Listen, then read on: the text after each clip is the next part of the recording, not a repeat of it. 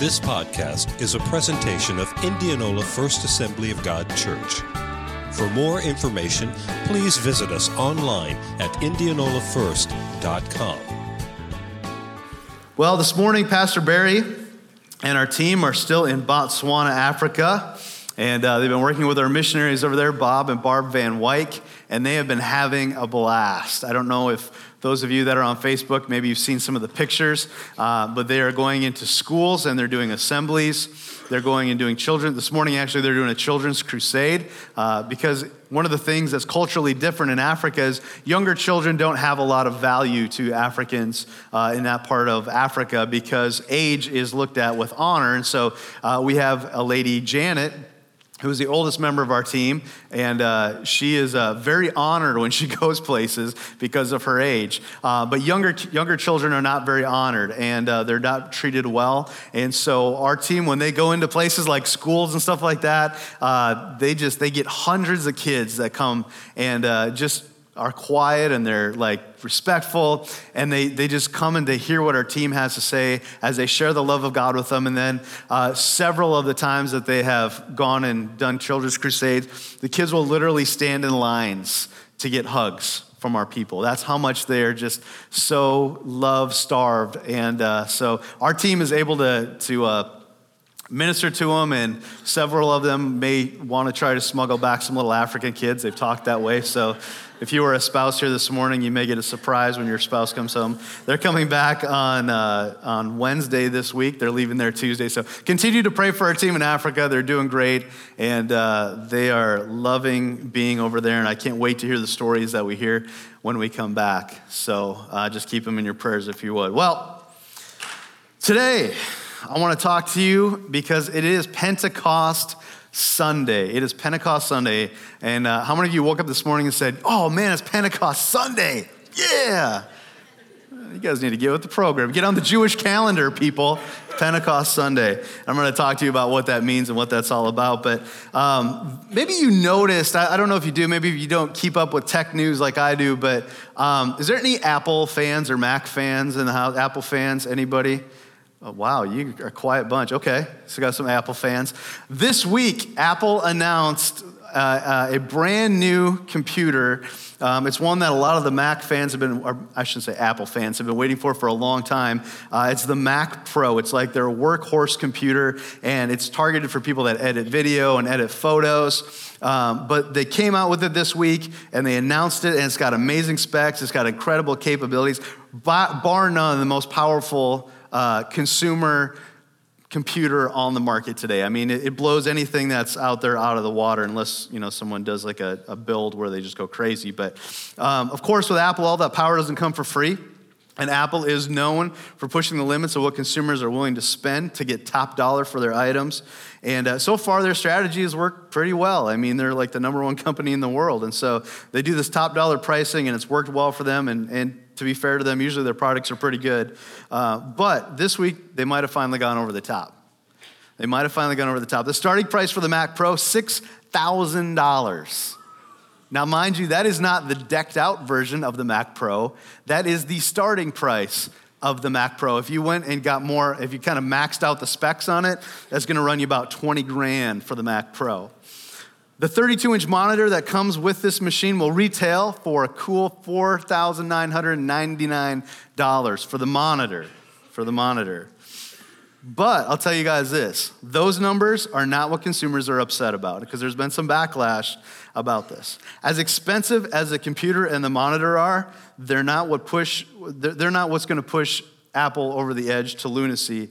But what has received massive backlash from this week is the monitor stand. The stand prices out at $999. For the price of 10 years worth of Netflix, you could have a piece of aluminum that holds your monitor up. That's what they're selling. $900 for the price of my first car, I could have a stand that holds my monitor up. And as crazy as that sounds, and as crazy as that price is, and all the people that will complain about it, and they'll tweet about it, and they'll get upset about it, I'll tell you what, most likely, anybody who buys the Mac Pro is probably going to buy the stand. Why? Because they have the money for it? No, not necessarily. I know those people, and they don't have a whole lot of money because they keep spending their money on Mac products.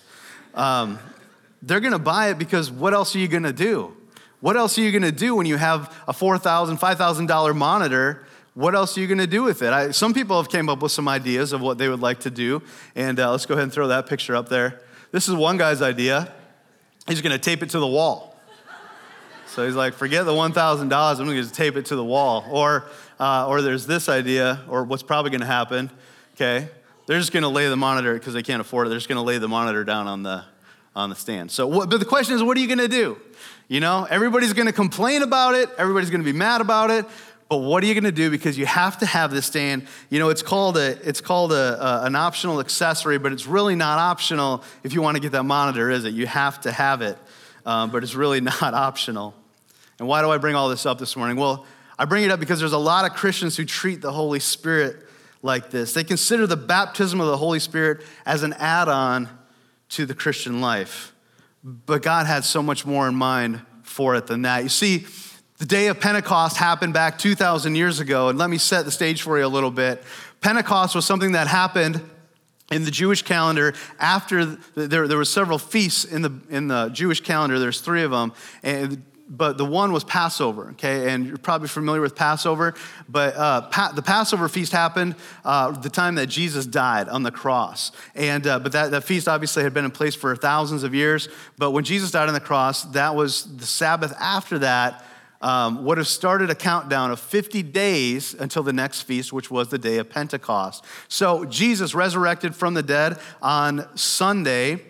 Okay, after Friday, after the Passover had happened, Jesus resurrected from the dead on that Sunday. And when he resurrected from the dead, many people think he just kind of resurrected and then he ascended to heaven. But actually, he spent about 40 days with the disciples, teaching them. And not just his 12, but he appeared to some others as well. But he spent 40 days with them. And he said to them, one of the last things he said before he actually did ascend to heaven after 40 days, is he said, stay here in Jerusalem, which is where they were, and wait until the Holy Spirit clothes you with power from on high. And so 10 days later, so they had been in Jerusalem, they were just kind of hanging out, waiting for this power to show up. And 10 days later, when they were in prayer, there's about 120 of the disciples gathered together in one place. And then on the day of Pentecost, after Jesus had ascended, after he's resurrected, they received this baptism in the Holy Spirit that Jesus had been talking about. And that's why we as Christians, especially as Pentecostals, which is what we are a Pentecostal church, we celebrate and recognize the day of Pentecost. And that's why we celebrate Pentecost Sunday. So, God has given us this baptism of the Holy Spirit, and I want you to take notes this morning. I want you to get out a pen and a piece of paper if you roll that way. I want you to get out your phones, and I want you to, even if you don't take notes, and we usually don't ask you to do this, please take notes this morning. Number 1, I have a lot of scripture I want to throw your way. Number 2, there is no concept or idea or doctrine of the church that gets more twisted and messed up than the baptism of the Holy Spirit. And so I want you to understand what we're going to be talking about today. And I want to make it as plain and as clear as I possibly can. And I want you to be able to go back and look at the scripture references so that you can see it for yourself. This idea or this thing called the baptism of the Holy Spirit. I want you to know about it, and I want you to be informed about it. So I want to show you this morning that it's God's idea and his design for his children to be baptized in the Holy Spirit. How many think it's God's idea that we be baptized in the Holy Spirit? God's design, yes? It is. It's God's design. In fact, God has pointed the way towards this baptism as a part of the full Christian experience for many thousands of years. If you remember in the book of John 10:10, Jesus said, the thief comes to kill, steal, and destroy, but I have come that they may have life and have it to the fullest. Full life. There's a full life that God meant for every single one of us to have. And we'll talk a little bit more about what that means in just a little bit. But God has been pointing to this full Christian experience. And I'll tell you, there's a lot of Christians who aren't experiencing the full Christian experience, the full experience of life that God meant for his believers to experience. So this morning I want to take you through a few thoughts. And Guys, if I was going to talk to you about the Holy Spirit, there wouldn't be enough time today for me to do that. There's so much when it comes to this subject. In fact, usually we do it as a series, and we take it, 4 to 6 weeks so we can really lay it out. But this morning, I only have 1 week to get all this in, and I really can't talk fast enough to get in everything I need to. But this morning, I'm going to take some thoughts from a man by the name of Robert Morris. He heads a church called Gateway Church in Texas. He did a series called The God I Never Knew. It was a book that he wrote and a series that he did. If you get an opportunity, you can write that down, The God I Never Knew. Great, great material. Probably the best I've ever heard on the baptism of the Holy Spirit, who the Holy Spirit is. Just an amazing series. Please check it out. I'm going to take some of his thoughts today, but I want you to have his source so that you can go back and take a look at that as well. So, in the Bible, there are 3 baptisms that are mentioned. Maybe you knew this, maybe you didn't. There's 3 baptisms. I want to show you those baptisms this morning, starting with the first one. And the first baptism is that the Holy Spirit baptizes us in Jesus. The Holy Spirit baptizes us in Jesus, or salvation. Let's take a look at 1 Corinthians chapter 12, verse 13. Paul, the apostle, writes this, and he says this: some are Jews, some of us are Jews, some are Gentiles. Some are slaves and some are free. But we all have been baptized into one body by one Spirit, and we all share the same Spirit. Okay, so what's it saying? It's saying that we have all been baptized as believers into one body.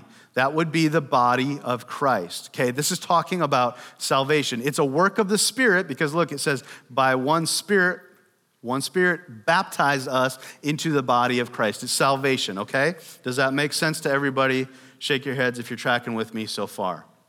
I got most of you. I'll take it. All right, let's keep going. The Holy Spirit baptizes us into the church. I just said that. Let's look at the second baptism. The second baptism is probably the one we're most familiar with. When you say baptism, it's the one we probably think of, and that is water baptism, and that's when a disciple baptizes us in water. This is found in Matthew. The command for this is found in Matthew chapter 28, verse 19, also called the Great Commission. You might have heard this verse before. It says, therefore, this is Jesus' last words to his disciples. Therefore, go and make disciples of all nations, baptizing them in the name of the Father, Son, and the Holy Spirit. So this is that time when we as a church will baptize those who have confessed that they have or they've put their trust and their faith in Jesus Christ. And you'll hear us say that, won't you? I baptize you in the name of the Father, Son, and the Holy Spirit. Dunked, right? You're familiar with that because you've seen it happen. Water baptism. So it's commanded in Matthew 28:19. Now, when we are water baptized, there's symbolism in it. And the symbolism is that when we are water baptized, we bury the old person who we used to be, and we're resurrected when we come up out of the water. That's why we do full immersion baptism, okay? We're buried with the old person, and then we're resurrected into the new person when we come up. And can I just make a side note here? If you have not been water baptized, do you realize it's a command from Jesus? You realize that? It's a command. If you haven't been water baptized, if you've put your faith in Jesus Christ, and you've made that decision yourself, and you have not yet been water baptized, you need to be water baptized. So next time, which is going to be in the fall, when we do water baptisms, I want you signed up and I want you there, okay? Does that make sense? Make sure you get water baptized. All right, so water baptism, we understand that pretty well. We're familiar with that. Number 3, Jesus baptizes us in the Holy Spirit. It's a third baptism. Matthew 3:11, I'm actually going to read a lot of verses here for you, and they're going to sound pretty similar, but I'm going to go through them pretty quick. Matthew 3:11, I baptize you in water for repentance, but he who is coming after me, now this is John the Baptist talking, if you remember him. He was the forerunner to Jesus, and he's saying this. He says, I baptize you with water for repentance, but he who is coming after me, who is Jesus, is mightier than I, whose sandals I am not worthy to carry. He will baptize you with the Holy Spirit and fire. Mark 1:8, I baptize you with water, this is John again, but he will baptize you with the Holy Spirit. Luke 3:16. John answered them all saying, this is again John the Baptist, I baptize you with water, but he who is mightier than I is coming, the strap of whose sandals I'm not worthy to untie. He will baptize you with the Holy Spirit and fire. And finally, the last one in John 1:33. I myself did not know him, but he who sent me to baptize with water said to me, he on whom you see the Spirit descend and remain, this is he who will baptize with the Holy Spirit. All right, so John the Baptist here, so a lot of people think, well, he was talking to the disciples, and he was telling the 12 apostles or disciples that Jesus was going to baptize them in the Holy Spirit. This happened. John the Baptist said this in 4 of the Gospels. And kind of an interesting side note, there's only a handful, there's about 5 events that take place in all 4 of these books that we call the Gospels, Matthew, Mark, Luke, and John. You can find them at the beginning of the New Testament. They're the story of Jesus' life. There's only about 5 events that take place in all of those books that you can look through the entire book and you can see the whole thing. This is one of them, when John talks about the baptism of the Holy Spirit. So anyway, John is talking to the crowd. The disciples hadn't even come on the scene yet. Jesus hadn't been baptized by John, so John's talking to believers. And he says, he will baptize you with the Holy Spirit and fire. So do you think that baptism was for the disciples, the 12 apostles? No, it was for everybody. John was telling everybody this when he said that. All right, so we have the 3 baptisms: salvation, water baptism, and baptism in the Spirit, okay? Salvation, water, Spirit. And you're going to see this pattern. I'm going to take you through Scripture, and I'm going to show you how God has laid this out for thousands of years, and he's pointed to this idea, not just of salvation, not just of water baptism, but also of baptism in the Holy Spirit. So let's go ahead and let's take a look at that this morning. First of all, Jesus himself experienced the 3 baptisms. And you're like, well, Jesus got saved? How does that work? Well, no, Jesus didn't get saved, but Jesus lived a sinless, perfect life, okay? He had salvation because of the way that he lived his life, and we have salvation through him because he became the perfect sacrifice. So he experienced salvation in that.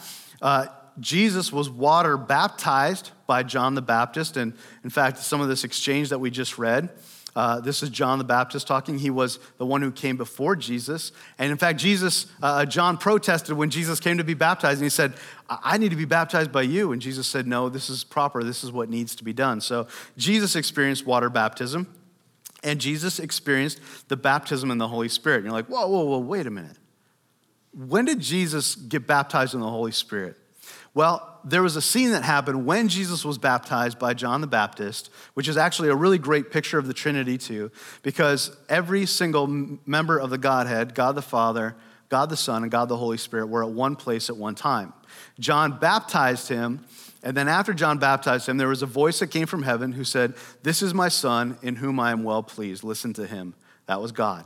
Okay? Jesus obviously was the one getting baptized. And then it says, when he came up out of the water, the Holy Spirit descended upon him like a dove. Okay? Not a dove. A lot of people picture a dove just landing on Jesus, or I don't know how they picture it in their mind, but it was the Holy Spirit descended on him like a dove. That was when he was baptized in the Holy Spirit.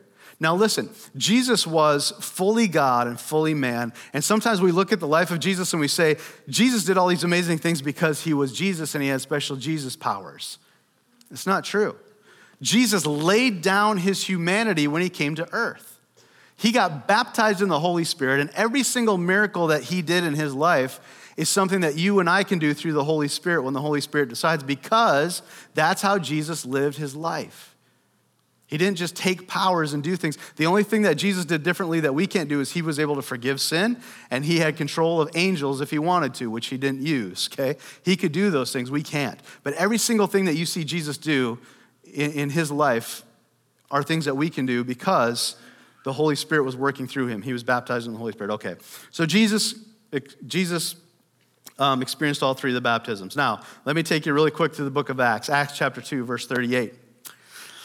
Peter replied, "Each of you must repent of your sins," that's called salvation, "and turn to God and be baptized," that means in the name of Jesus Christ for the forgiveness of your sins, that's water baptism, "and then you will receive the gift of the Holy Spirit," that is Holy Spirit baptism. Do you see it? All 3 of them right there in one verse.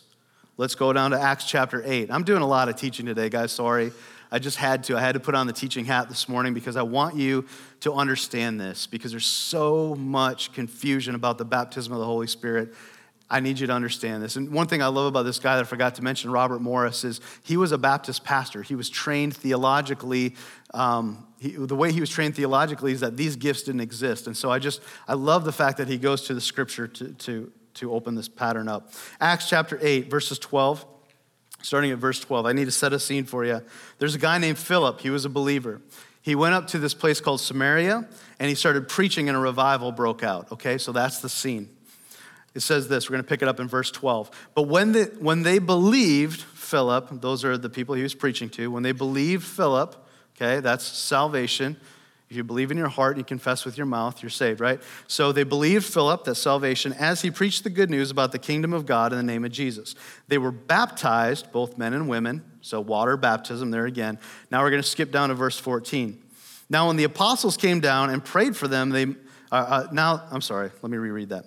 Now when the apostles at Jerusalem heard that Samaria had received the word of God, they heard that they were getting saved, they sent Peter and John, who came down and prayed for them that they might receive the Holy Spirit. So there you have it again. They believed Philip, salvation, they were baptized, water baptism, and Peter and John laid their hands on them and they received the Holy Spirit. That's the baptism of the Holy Spirit. Let me give you one more from the book of Acts, chapter 9, verses 1 through 5. Paul wrote this and he said this.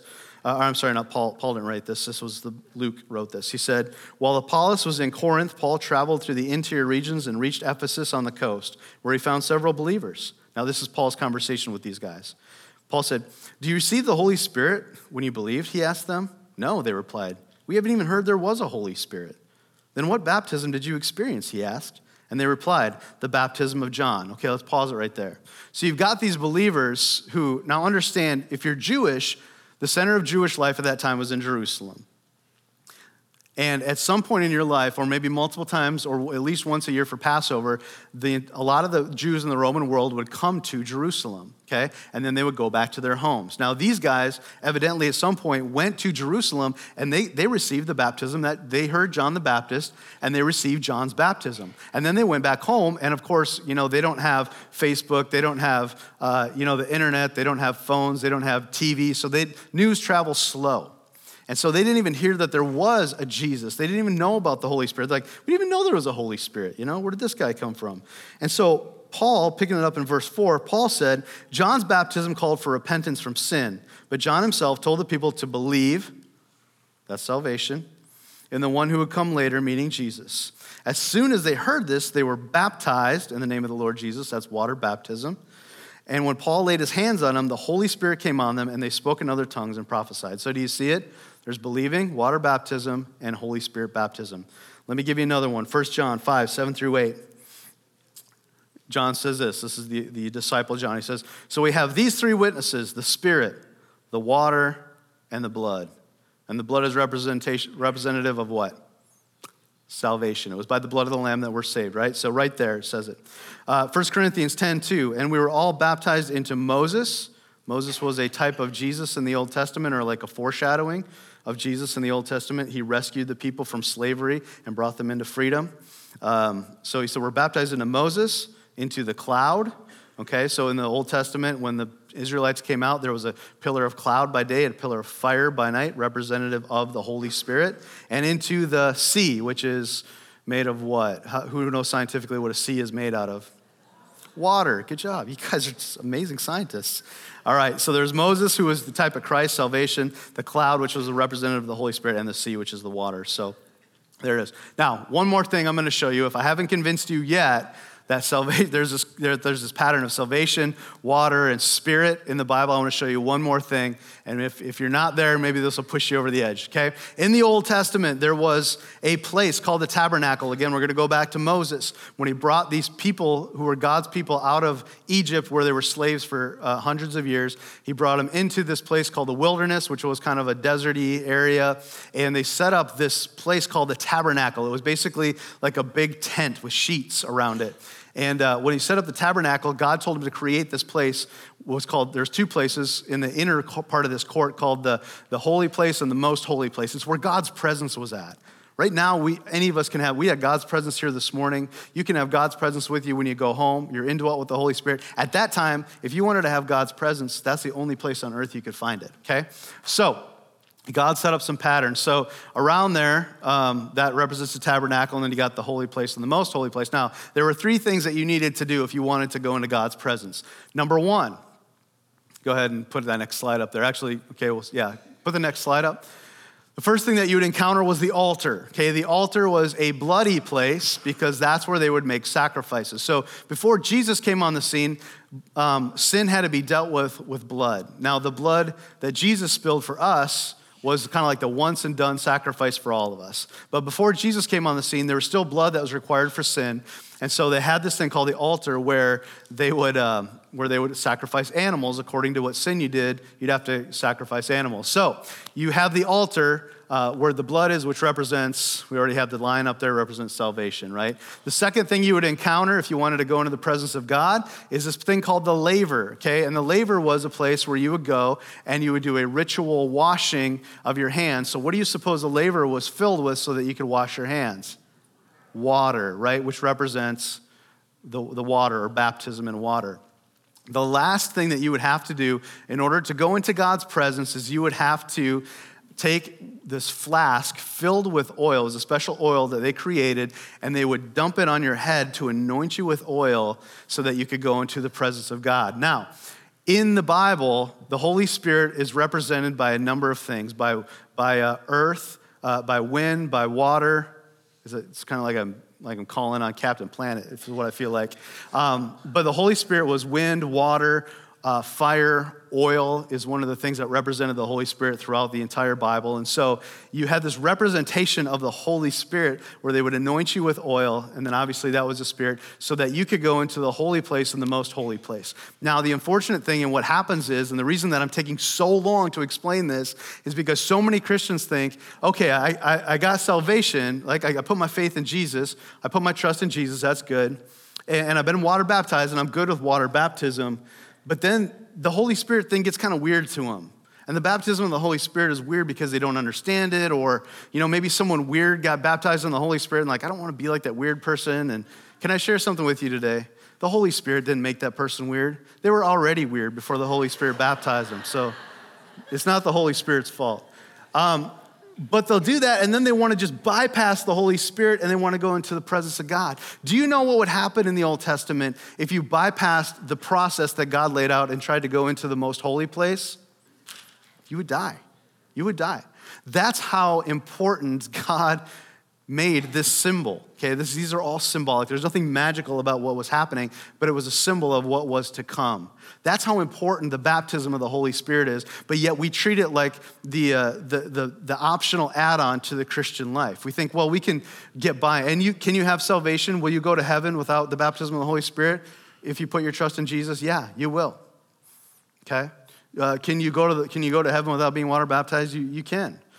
But my question for you is this: if God painstakingly, and I have showed you through Scripture, Old Testament, New Testament, several passages, that God has set up this process of salvation, water, Spirit, why in the world would you not want to have the baptism of the Holy Spirit? If God came to your door and he wanted to give you a gift, Jesus came to you, you get home from church and you hear a knock on the door. Now we hear a knock on the door and everybody hides, right? It's like somebody's probably selling something. But you go to the door and there's Jesus, and Jesus has a big package for you. It says Amazon. I don't know why Jesus would, but he might have an Amazon package. And he wants to give you a gift. Would you look at Jesus and say, I think we're good. I think we're good, Jesus. Thanks for coming. I'm sure you traveled a long way. I know your sandals probably aren't that comfortable, but we're good, Jesus. We're okay. Of course you wouldn't do that. Jesus came to your house, you'd be like, come in. I want everything that you want to give me. And so that is what Jesus gave you in the Holy Spirit. And I just want you to be that type of person. And I want us to be a church who is living fully in the power that God has created us to live in. We look at the life of Jesus, don't we? And I don't know about you, but I look at the life of Jesus, and every time I read the Gospels, Matthew, Mark, Luke, and John, every time Jesus, he's either teaching a parable or he's performing some kind of a miracle, he's healing somebody, he's casting out a demon. I mean, this guy walked in power all the time. And I look at Jesus's life, and I look at our lives, and myself included, I look at our lives and I'm like, there is something missing. And you might say, well, Jesus was ministering for 3 years and those were just the highlights of his life. Do you know that the Bible says that there were so many more miracles that Jesus did that there aren't enough volumes on earth to contain them? The Bible says that. Those weren't just the highlights. This was his normal day in and day out life. Church, I look at our lives as American Christians and I don't see that. I don't see miracles happening. I don't see people healed. I don't see people set free. Do you know why? Because we think that the baptism of the Holy Spirit is just an option. It's just an add-on to the Christian life. It's not. Man, hear me today. You need to get this. You need to have this. You need to walk in this power. And for those of you that have been baptized in the Holy Spirit, you need to be continually being filled with the Holy Spirit, okay? I'm in that camp. It's not just good enough that you got filled with the Holy Spirit once back in 1970 at camp and spoke in tongues. You need to walk in that power daily, because how many know, like Jesus, that power goes out from you? Jesus spent time recharging himself and filling himself with the Holy Spirit so that he could give out and so that he could be ready when the Holy Spirit says, that's the one right there. That's the one that I want you to touch and they're gonna be healed. That's the one that I want you to touch and there's gonna be a demon that flees. So, I hope I have you convinced this morning. I need the baptism. How do I receive it? It's really, really easy. The baptism of the Holy Spirit is a gift that God gives us, church. And how many know to receive a gift, what do you have to do? Receive it. How do you receive it? You receive it. You just hold out your hands and you take it. The Holy Spirit wants to give you this gift. Jesus wants to baptize you in the Holy Spirit worse than you want to be baptized yourself. It's incredibly, incredibly simple. But here's the thing that you got to do. You got to submit yourself fully. Because when you get baptized, when you get saved, you do receive the Holy Spirit. You have an indwelling of the Holy Spirit. Jesus, after he was resurrected, looked at the disciples, he blew on them and said, receive the Holy Spirit. So they already had we had the indwelling of the Holy Spirit at the time of salvation. But there's another experience called the baptism of the Holy Spirit. And so Jesus said for the disciples, it's not good enough just for you to have the indwelling of the Holy Spirit, because when you get saved, you have the Holy Spirit. But when you get the baptism of the Holy Spirit, then the Holy Spirit has you. Because that word baptism, baptismo, means to immerse. So it's like standing at the bank of a river and you know, when you get saved, it's like you splash the water on you a little bit. But when you get baptized in the Holy Spirit, it's like you just jump in that river and you let yourself go wherever that river is going to take you. And that's where people have a hard time. But it's a submission process, okay? That's probably the hardest part, is just submitting yourself to the process. But if you ask, the Bible says you'll receive. So real quick, and I'm running way out of time, but if I ask for the baptism of the Holy Spirit and surrender myself to Jesus, then the next question is, okay, it's easy to receive it, but how do I know if I receive it? I want to take you through a couple of verses really quick, and then you're going to tell me, how do you know if you received the baptism? All right, first one is found in Acts chapter 2, verses 1 through 4. When the day of Pentecost came, they were all together in one place. Suddenly, a sound like the blowing of a violent wind came from heaven and filled the whole house where they were sitting. They saw what seemed to be tongues of fire that separated and came to rest on each of them. And all of them were filled with the Holy Spirit and began to speak in other tongues as the Spirit enabled them, okay?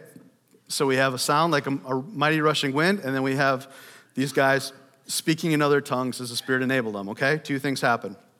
Acts chapter 10, verses 45 and 46. And I'm sorry I don't have time to give background on this, but you can go back and look it up later. The circumcised believers, a.k.a. the Jews, who had come with Peter, were astonished the gift of the Holy Spirit had been poured out even on Gentiles, for they heard them speaking in tongues and praising God. So there's two things that happened. They spoke in tongues and they praised God, right, when they received the baptism. All right, let me take you to the last one, found in Acts chapter 19, and we actually already read this and talked about it. On hearing this, they were baptized in the name of the Lord Jesus. When Paul laid his hands on them, the Holy Spirit came on them, and they spoke in tongues and they prophesied. 3 instances I gave you in Acts. And the first one, they mentioned tongues of fire or blowing wind and then speaking in tongues. The second one, they mentioned tongues and praising God. And the third one, they mentioned tongues and prophesying. So you tell me, what is the evidence? How do you know that you've been filled with the baptism of the Holy Spirit according to what I just read you out of Acts 3 times? What was the common thing in all of them? They spoke in tongues. They spoke in tongues. They spoke in tongues. Whoa, Pastor Jared, that is super weird stuff. Yeah, it is weird. It is weird. Why would God ask us to speak in tongues? Well, first of all, what is speaking in tongues? What is this evidence of the Holy Spirit? Well, speaking in tongues is you, the believer. It's something God gives to the believer as a gift for them to speak in a language that they never knew previously, okay? Does that mean that you understand the language when you're speaking it? No, you don't. You don't understand it. But it's a language that God gives you through the Holy Spirit that you didn't previously know. Now, in the Bible, it does say that there were some tongues that they were speaking, like the first day of Pentecost, those were tongues of men that people could understand, because there's people from other parts of the Roman world and they could understand what those guys were saying. So there's tongues of men. And then Paul also talks about in 1 Corinthians 13, tongues of angels. And so sometimes there's tongues that are spoken that are not understood by anybody because they're not a tongue that is spoken even in this world.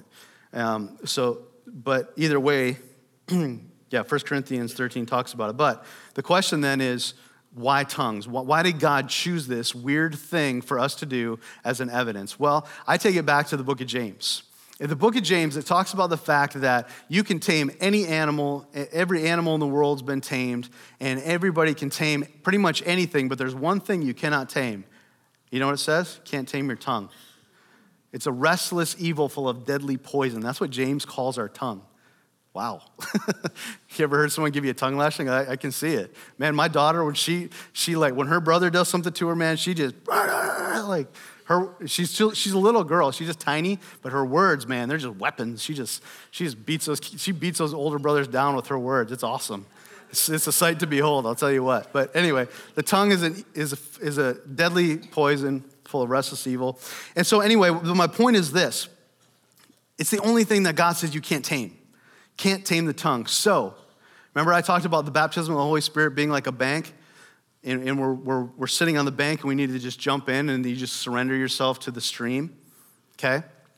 If you can surrender your tongue and let the Holy Spirit speak through you, then does it stand to reason that God has the rest of you in submission as well? Does that make sense? So why this weird thing of tongues? Well, it means that you're in complete submission to God. It means that you've given everything to him and the Holy Spirit can use you and can flow through you some awesome, awesome power and awesome gifts. You can't afford this morning to not have the baptism of the Holy Spirit as a believer. And you can go about your life and you can be just fine and you can do it if you want to, but man alive, if God's got something for me, I don't know about you, but I want it. So this morning, here's what we're going to do. We're going to be praying for people to receive the baptism of the Holy Spirit. Maybe you've never received the baptism of the Holy Spirit before. Today's your day.